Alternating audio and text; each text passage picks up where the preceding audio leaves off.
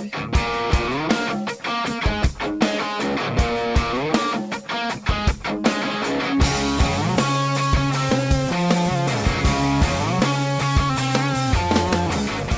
to the Texas Values Report. This is Jonathan Saenz, president of Texas Values. Great to be with you on a Saturday afternoon in the great state of Texas. Hope you're doing well. Hope you got some great plans you're thinking of for Thanksgiving. I know for some of us, there's still work to do in the days before Thanksgiving. Hey, I'm not complaining. I feel blessed to do the work that I do, but I'm just saying, some people, you may already be kind of in pre-Thanksgiving mode. I've still got some work to do. Some of that work is getting the word out to people that our annual gala is coming up in Houston on December 7th. So if you're in our radio listening audience, maybe a little bit of a trip for you, not too long, to get out to the west side of Houston. I think it's going to be worth it. We're going to have people from Dallas, from Corpus Christi coming in town.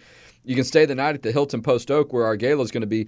Go to txvalues.org to see information about that. December 7th, Texas Values Gala. Fox News host Todd Starnes is going to keynote. Attorney General Ken Paxton is going to be there. The Privacy Act author Lois Kolkhorst, and a number of other people. Rafael Cruz, Ted Cruz's father, is going to do the opening prayer. So going to be a great event. Probably 350, 400 folks there. So our biggest event of the year. And this is our annual fundraiser, so it's an opportunity for us to raise money to support the work that we do. This is how you can help us stay on the air, stay active, do the work we do for faith, family, and freedom in Texas.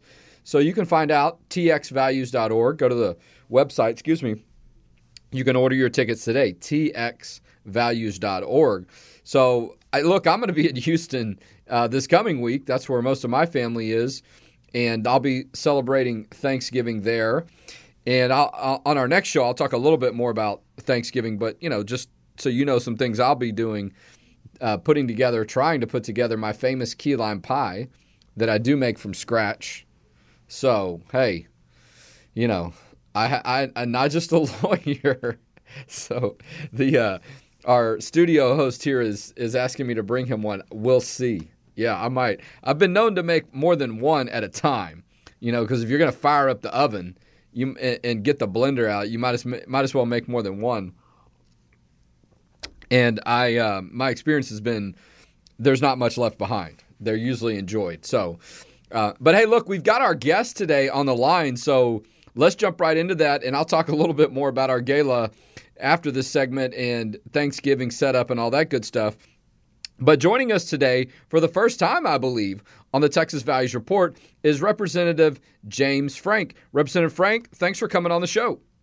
It's my pleasure, and I guess for being on the show, I guess I get one of those key lime pies, right? Yeah, we'll see about that. I don't know if they hold together all the way up to Wichita Falls if I drop one in the mail. But I'll come get it. But we'll try to make some other arrangements, if you will. But right. Representative Frank is state representative from the Wichita area. Counties he represents are Archer, Baylor, Clay. I don't even know how to pronounce this. Ford? How do you pronounce Ford. Ford, just forget the A's there. Forget Ford. the A. There are so many parts of Texas that I still am not familiar with. It's interesting. But anyway, he's a state representative from that area. He graduated from Rider High School. He's got a degree in finance from Texas A&M University. We'll have to maybe talk some football in a minute. But and has represented this area for quite some time, and he's got a great business background. He's got a wonderful family. Some of their kids are homeschooled. I think all of them were homeschooled at some point. He and his wife Alicia, married 27 years, are active members at First Baptist Church of Wichita Falls, and he's a deacon at the church and a life group leader. So, Representative Frank, it's good to have you on. Talk a little bit about policy and things that are going on. And look, we had intended to talk right after the session ended, but I think, like so many of us, we were just glad that it was, celebrating the fact that it ended, so we want to get back to our families and get back to our communities. But you did something very important during the session. There's a lot of things that you did that were important, but there was one thing we particularly interacted with you on, and that was House Bill 3859. So, and I'll take our listeners back. We had a regular session, we had a special session, and one of the things that did happen during the regular session was what was our top priority for religious liberty bills, is that you were the leader to pass legislation that protects the religious liberty rights of adoption and foster care agencies throughout the state. Many of them were on the verge of being closed. Some of them had closed temporarily. And so these faith-based entities are very key for the services that children need. All they wanted to do was have their First Amendment rights protected so they could continue to do what they do best. Tell us a little bit about that experience and why this issue was so important to you. Well, at the end of the day, the reason the issue is important is we need all hands on deck in trying to address the foster care problem. And the government wants to continue to do things that make it more and more difficult for people to participate, and especially in this case, folks who have a faith-based background make it difficult for them to do it. They basically say, well, yeah, we want you in here, but you have to do this and this and this, and some of the things they want you to do are completely against your faith background. And it really seems like from a targeting standpoint, it is primarily Christians that get targeted. It seems like the government is very good at trying to make accommodations, which we should for Muslims and every other type of religion except Christianity. That seems to be the one that we don't want to make accommodations. Government seems to want to squeeze that out, or there are those who want to. And I think this bill doesn't target just Christians. It allows all faiths freedom to participate. Well, that's right. And, it allows for the ability to build a diverse network of providers and families to serve kids. It allows churches or faith-based ministries to follow their beliefs when they're doing this type of work. It doesn't stop anyone from adopting or being a part of the foster care network. And it really makes sure that there's more of an inclusive environment, a larger sphere, if you will, of groups. Because as we know, from what we've been told from the state, 25% of the adoption and foster care providers are faith-based. So if the state becomes so restrictive and they allow some people outside of the state or that are that have their different views on religious beliefs to punish these faith-based entities and push them out of the system, the CPS system itself will crumble. I mean, this is something that... No, it's very important from a capacity standpoint, yes. Extremely important. And, I think one of the challenges is some folks on the left have become so... they say they're tolerant, but they're really tolerant as long as you agree with them. I want everyone to be everyone who will be good to kids, I want everybody to participate. But that doesn't mean that everybody has to look the same, be the same, act the same, think the same. And I think it's actually a much more open-minded approach to what we're talking about, which is to say, you can have a faith background and still participate in government, that you don't have to leave your religious beliefs at the door. And so, well, and in this situation, we're talking with Representative James Frank about the bill that's now in law, House Bill 3859. In this situation, you have churches, faith-based ministries, adoption, foster care providers doing what they do best, serving children, serving people that are in need. And really, they're a service to the state, if you will, of all of our children in the state of Texas. But just from the governmental perspective, they're a service because the state agencies are asking more people to engage and to help in this type of space. And so it's not a situation where the government is kind of giving religious groups some type of break. The state needs these religious entities to do this, and many of them have been doing it a long time. And whether or not the state or government was involved in anything, they would still be doing this. This is just, and many of them, it's not just Texas. They do it internationally. Groups like Buckner, Catholic Charities does this work across the country. And so, but we've seen cases come up. States like Massachusetts, Illinois, California, where faith-based providers have been closed.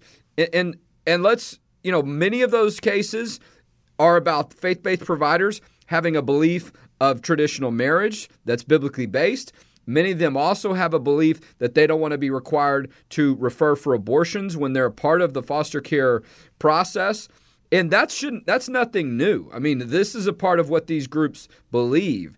And so, but we've seen litigation come up. And so in absence of a state law that makes it clear that government cannot punish them and push them out of the system, you had providers that were not offering these services. Now that the law's been signed and we're 3 or 4 months in, I'm hearing reports that these providers are now opening back up their doors and even looking at meeting more needs than they were before. Yeah, that's absolutely the case. There's several groups. In fact, we're putting them together. There was just a meeting a couple days ago. I haven't seen the results of that, but people talking about where they have expanded already their service, and I want everybody to expand. If you're gonna lovingly take care of kids, then we want you at the table. But we certainly, it's really frustrating. Some of the people that were against it basically say, look, if you do work with the government, you need to do whatever they say. And I'm like, yeah, but there's some things the government shouldn't say. The government shouldn't say you can't have a religious belief that differs from ours. Yeah. You can establish a religion a lot of different ways, including if you crush religion. And that seems to be what government wants to do sometimes now. Well, and some of this, in my experience, is people that want to force the hand of the government to do certain things. They want to make people in the government believe that you can't balance these interests, that you can't respect the religious values of certain entities that are providing a service to our children without pushing them out of the system completely. And that's just not true. I mean, we see that all the time. And so, in states like Texas, where you have a governor like Greg Abbott, and you've got people that a lot of times are in these higher positions, that they probably support religious liberty, but then they get pressure from other groups or individuals to try to put policies in place or to threaten to sue the state if they respect the religious views of these other entities. So, or like California boycotted us. Yes. So I have that in my notes. So I'm sorry. The state of California has banned travel, state-funded travel to the state of Texas. What's that? But not to China. Yes, but not to other states or countries where we know the human rights violations are absolutely atrocious, right? So you got this double standard or this inconsistency. But they and it's interesting because I joked. Okay, so let's talk about football for just a second, right? You're an A&M guy. I'm a University of Texas guy. I kind of was like, hey, look, good. If the state of California can't use money to come to Texas, that means they can't come here and try to take our football recruits. That's so, amen to that. No, but I mean, here's the thing is another way. I mean, this is the government of California trying to dictate our policy and then trying to punish people. I don't think that messaging has worked out real well for them, though. No, and I think there's 8 states now that they've banned travel to, so they're fixing to be on an island. But at the end of the day, you got to go back on this particular issue to kids, and we need to make it easier for great organizations to help kids. And I've used this because people say, well, how is this not hurting?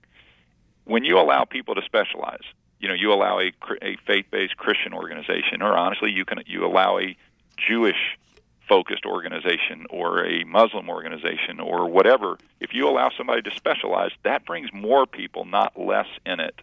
And I use this example in my testimony for this. I said, my wife and I adopted a couple kids out of the foster care system, a couple of boys. Well, we had 4 boys of our own. We had a home set up for boys. We were nearly 50. We were saying we will do boys, and they need to be older than 7 or 8 because honestly, people already think we're their grandparents. We're not good. Now, is that specialization? If the government had said no, you know what, you have to do whatever we say, then that would have pulled us out, right? But because we were allowed to specialize, then we were able to provide a home for 2 boys. And when you allow people to serve the way they want to serve, allow a little bit of freedom, then more people can come in. And I think it's the same way with you allow religious-based organizations. Yeah, these other folks can go somewhere else. Well, and that's the thing, too, is this is not a new concept with CPS. I mean, this is something that they look at trying to match, if you will, children with a home or a family that is comfortable to them or that is similar to something that really is, in a way, if you will, serves their best interest. And sometimes that may not be the case, but oftentimes they're engaged in those kind of things so you have some of that commonality. I mean, because look, I had someone in my home that was my cousin who was a teenager and had 2 years left in high school, and he lived with me for a year and a half, got him through high school, and he got his high school diploma, which was the goal, and then he moved back to the Houston area. We were family, okay? We were blood relatives, and I had known him since his birth. I knew his father, who had sadly passed away a few years before. And still, there was some, as you can imagine, some things that you kind of have to work through. And Sure. so I think a lot of people don't realize that the way they do these things is to try to minimize some of those things to make a more harmonious environment. And so, Absolutely. So it's nothing new. But, we've seen litigation on this issue because there are some people, particularly groups on sexuality issues, that become very active. They've become very hostile to these type of ideas and is the reason why there's been a need for specific language in state law. There are state laws on religious freedom, but the suggestion has been, that doesn't apply in these situations. So you have these kind of special situations or laws that are very specific. Okay, in this situation, here's how religious freedom works. We've already seen Michigan has a law like this, and their law has been challenged in court, I believe, by the ACLU. I'm not sure anything's happened yet as far as any rulings. It's been filed, but it is interesting that the people who file suits on this are not involved in taking care of kids. Yeah. ACLU doesn't provide any services to kids, right? They're just trying to take out essentially a quarter of the folks that are, because they don't agree with them. Yeah. And that's not okay, in my opinion. In fact, Well, we need to make it easier, not harder, for people to get involved with kids. I think that's right. I mean, and you see a need, and look, I don't know.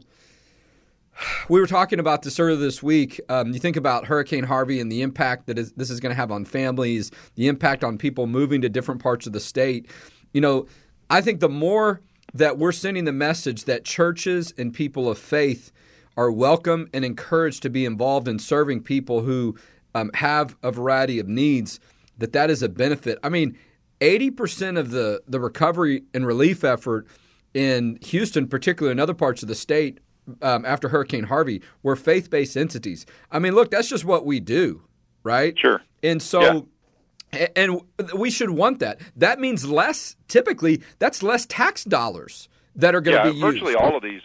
Virtually every organization, everyone that I know of that is in this area, in this working with kids, yes, they may get some government reimbursement, but they are also putting a significant amount of their own dollars providing services that the government doesn't to kids, wraparound services and that kind of thing. So we are getting it's a great deal, and these places are not making money off us. They may be getting reimbursed for some of their costs, but I don't think when you look at it, most of these organizations, the religion, the thing that they believe is what is driving them to work with orphans, right?